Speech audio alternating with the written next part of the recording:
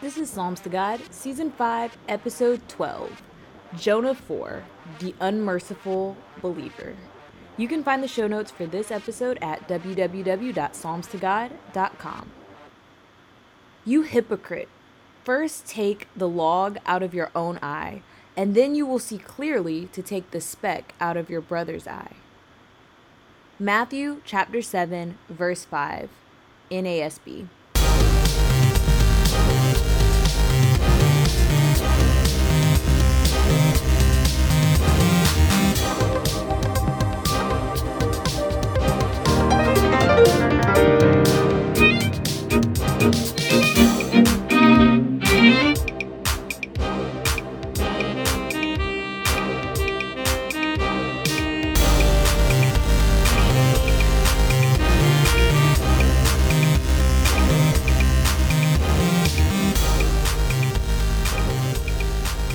Hey guys, welcome back to the Psalms to God podcast. This is your host Ree, and today we are talking about the book of Jonah. In particular, we're going to be talking about Jonah 4. Now, just to make sure we're all on the same page, before we get into it, I want to give you a brief context and overview of the story of Jonah for those who may have not read that story or may not be familiar with it or just, a little rusty on the details. Jonah was a prophet in the Old Testament. He was an Israelite who was called to preach repentance to the people of Nineveh. Now, Nineveh was the capital city of Assyria, which was a nation that was basically at war with Israel. They weren't friends. They weren't on friendly terms. So it's kind of odd that God would send somebody to preach to them, but that's exactly what happened. So he gives Jonah this message and says, hey, go tell these people that they need to repent or else. So in the beginning, Jonah is not really down for this plan. He doesn't want to go tell the Ninevites this. He doesn't want to get involved. So he goes in the opposite direction, ends up causing a calamity on a boat and gets thrown overboard where he is swallowed by some sort of sea creature. This is the most famous part of the story. This is the part people preach about. This is the part people talk about. And usually this is what people discuss. They talk about Jonah and the whale or Jonah and the fish. People spend lots of time talking about whether it was a fish or a whale or some sort of sea creature. They talk about, the fact that he got swallowed and whether or not that's possible. Or they just talk about, him getting swallowed. Maybe they talk about its relevance to the Messiah because the Messiah quotes this when he says, as Jonah was in the belly of the whale for 3 days and 3 nights, so will the Messiah be in the earth, right? And they really focus in on that part of the story, but the story does not stop there. It keeps going. So after Jonah is rescued from the fish by God himself, God gives mercy on him, and the beast basically spits Jonah out or vomits him up, something similar to that. Jonah ends up going to Nineveh as he was told to do, and when he gets there, he preaches the message that the Most High sent him to preach. So he tells the Ninevites that they need to repent, and lo and behold, they actually do. Now, this is miraculous because this is almost the same thing that our Messiah was called to do for Israel. He goes in and he's telling the Israelites, now is the time to repent. You're supposed to turn back to God. You've strayed away. The Pharisees are hypocrites. He's trying to clean up, he's trying to clean house essentially and turn their hearts back towards the Most High. But Israel rejects this message. Nineveh, on the other hand, accepts the message and turns towards the Most High. And in response to that, the Most High extends grace and mercy and is like, okay, well, then I won't destroy the city. You can continue to live. Which irritates Jonah. And that's where we get to Jonah 4. Jonah 4 is showing us a dejected Jonah who is literally suicidal. He doesn't see a reason to continue living after seeing the mercy that God is granting these people. Now remember, the Assyrians, the people who live in Nineveh, they are basically the sworn enemies of Israel. So there's a part of him that just doesn't like these people for that reason. But also they have been in sin. So Jonah is basically this quote unquote righteous person who is seeing somebody that's buried in sin, wallowing in their sin, who has just woken up and said, "Oh, okay, I repent. I want to turn my life around now." And instead of rejoicing and being happy that they're turning their lives around and that God is giving them a second chance, he is upset. He is mad at God. And he's like, "No, you shouldn't do that. You should wipe their city off the face of the earth." And the whole of chapter 4 is God trying to explain to Jonah that that's not the right attitude to have. And he's trying to prove a point to him and get him to understand, that grace and mercy are in order and that he doesn't have a right to be angry. And I think it's such a beautiful message. It's such a needed message.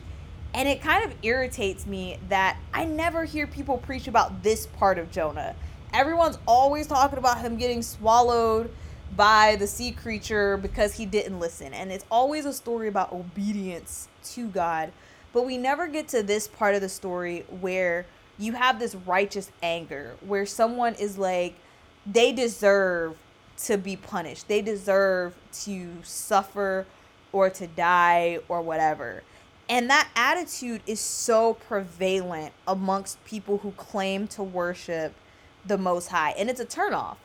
It's a turnoff for those of us who also claim to worship the Most High, but it's definitely a turnoff for the people who do not worship the Most High. And it's interesting because I think if people actually preached about it and talked about it, you would start to see changes. I think part of why this is here, why this chapter is here, is to remind us not to have this attitude. It's carried over in the New Testament, again, by the power of 2 or 3 witnesses. We see a similar parable in the person who owns the field, and they go out and hire people, and they promise, a day's wages. I can't remember exactly what the amount is, but they meet these people in the morning and they're like, "I'll pay you X amount," and the people agree. So they go and they work in the field, and then around like noon, the person goes out and hires some more people, and then he goes back out and hires some more people around like 3 or so. And at the end of the day, he pays everybody the same thing. So the people who've been there all day are upset because there are people who only work 2 hours and they got paid the same thing. And the parable, in the parable, the owner of the field is like, "Did you not agree to this wage? Is that not a fair wage? Did I not give you what we agreed upon?"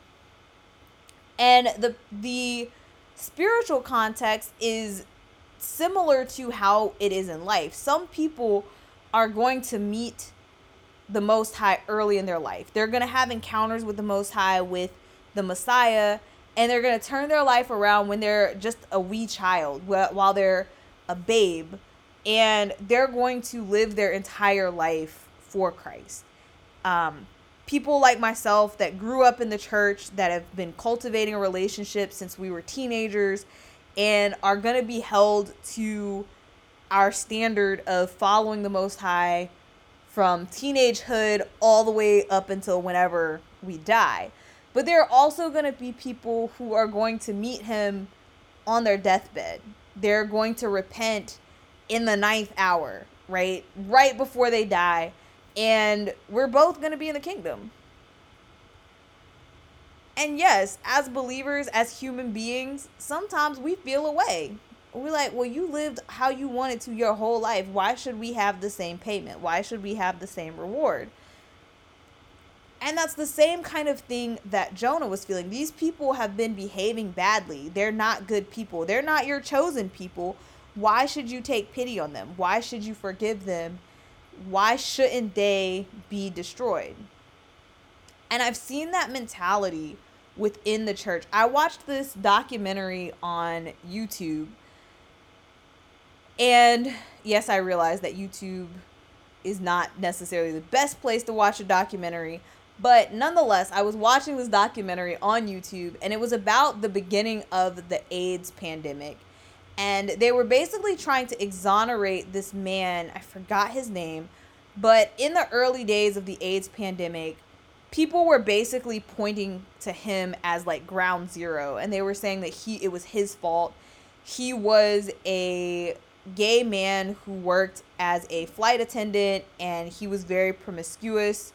And a lot of the people that he encountered, as well as I think himself, ended up with the disease. And there was just a lot of vitriol pointed towards him. And so the documentary was basically showing how he was not actually ground zero, and how it actually started to spread, and how misinformation played into it and things like that. But in the comment section, oh goodness, if you want to lose faith in humanity, just read the comment section of anything. But in the comment section, there were a lot of people who were basically like, well, they deserved what they got. And there was this mentality that because they were, gay, that they just deserved to die, or they deserved to suffer. And as I was reading that, I was like, how could you wish harm upon people? And that mentality that those people had is literally the same mentality that Jonah has in Jonah 4. That you deserve what you get. You deserve to be punished. You don't deserve a second chance. You don't deserve God's mercy. And it's someone who is not perfect, right? Jonah didn't follow God's instructions. Jonah was told to do something, and he didn't do it. He went in the opposite direction, and God gave him a second chance. Because God could have left him in the belly of the animal, the sea creature. He could have died at the bottom of the sea because he disobeyed God. And the punishment for disobeying God is death. That's literally what sin is, disobeying God. Well, God came back for him and gave him a second chance. But now he doesn't want the Assyrians to get a second chance. And it was the same thing in that comment section. Those people weren't perfect. I know, because nobody's perfect. But they wanted to see harm done to somebody else. And we do that all the time. If you talk to Christians, they will point the finger and they will be like, yeah, well, they deserve that. Or they want to see people suffer for whatever they perceive as a wrong or a sin, especially if it was a wrong done to them. But they don't want that for themselves. They want mercy. I want God to forgive me. I messed up. I didn't know no better, etc., etc. Right? I have a friend who we were having just a casual conversation. I don't even remember what we were talking about. And she said she had no sympathy for people who are suffering consequences of their sin. And I was like, that's super harsh. And she was like, well, they made their bed, they chose that. And I was like, yeah, but sometimes you mess up. Sometimes you don't know any better. Like, I'm not sitting out here being like, I have no sympathy for you and I want to see you suffer. Like, I mean, yeah, you should make good decisions. I'm not going to encourage you to make bad decisions. And yes, I think if you make certain decisions, there are, in fact, consequences that you will have to go through. But it's not that I have no sympathy for you while you're going through those consequences, right? If you do wrong, yeah, you're going to have to pay the price. I'm not saying I think God is wrong for punishing you. However, I'm not delighting in the fact that you're being punished, and I'm not unsympathetic to the fact that you have to go through it. I am not perfect. There are times when I've made mistakes. In fact, I literally wrote something, I don't know, probably like a week ago, and I read it. It was, I was commenting on a YouTube video, and I read back my own comment after I had posted it, and I was like, that kind of sounds arrogant. I come off very arrogant in this post, and I didn't mean to do that. I didn't mean to sound arrogant. And I felt bad, but I had already typed the post out. people mess up, right? We're not perfect. And sometimes we don't even see it until it's hindsight. So I'm like, I mean, I would have sympathy. I have sympathy when people say things to me and I take it away and then they come back and they're like, I'm sorry. Like, I'm not like, oh yeah, you deserve to be cussed out. No, sometimes I do think that because I have a short temper. But, but like, there is some sympathy there. Like, I'm not saying, oh, you know, you screwed up, you deserve whatever you get. But a lot of so-called believers get into this like righteous indignation, this righteous anger, where they feel like they have the right to pass this judgment or to condemn people. And again, no one wants that in return. There is another verse that says, you know, remove the plank out of your own eye before you try to remove the speck out of someone else's. This is about hypocrisy. It's about you pointing fingers when you got 3 fingers pointing right back at you. None of us are perfect. So to judge people and to hold people to these impossible standards is insane. But again, this is not something people spend time talking about in the church. We spend more time, again, we talk about the fantastical part. Oh yeah, he was disobedient. He got swallowed by a sea creature.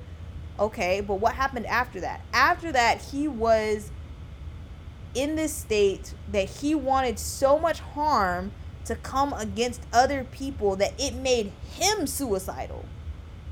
I want you to think about that. These people had been in sin. They repented, turned their lives around, made good with God, and were going on about their life. And meanwhile, he's so upset that they're getting God's grace that he wants to commit suicide.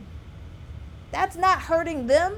God wasn't listening to Jonah like, okay, well, I'm going to change my mind and now I'm going to go back and destroy the city. Nah, they were good.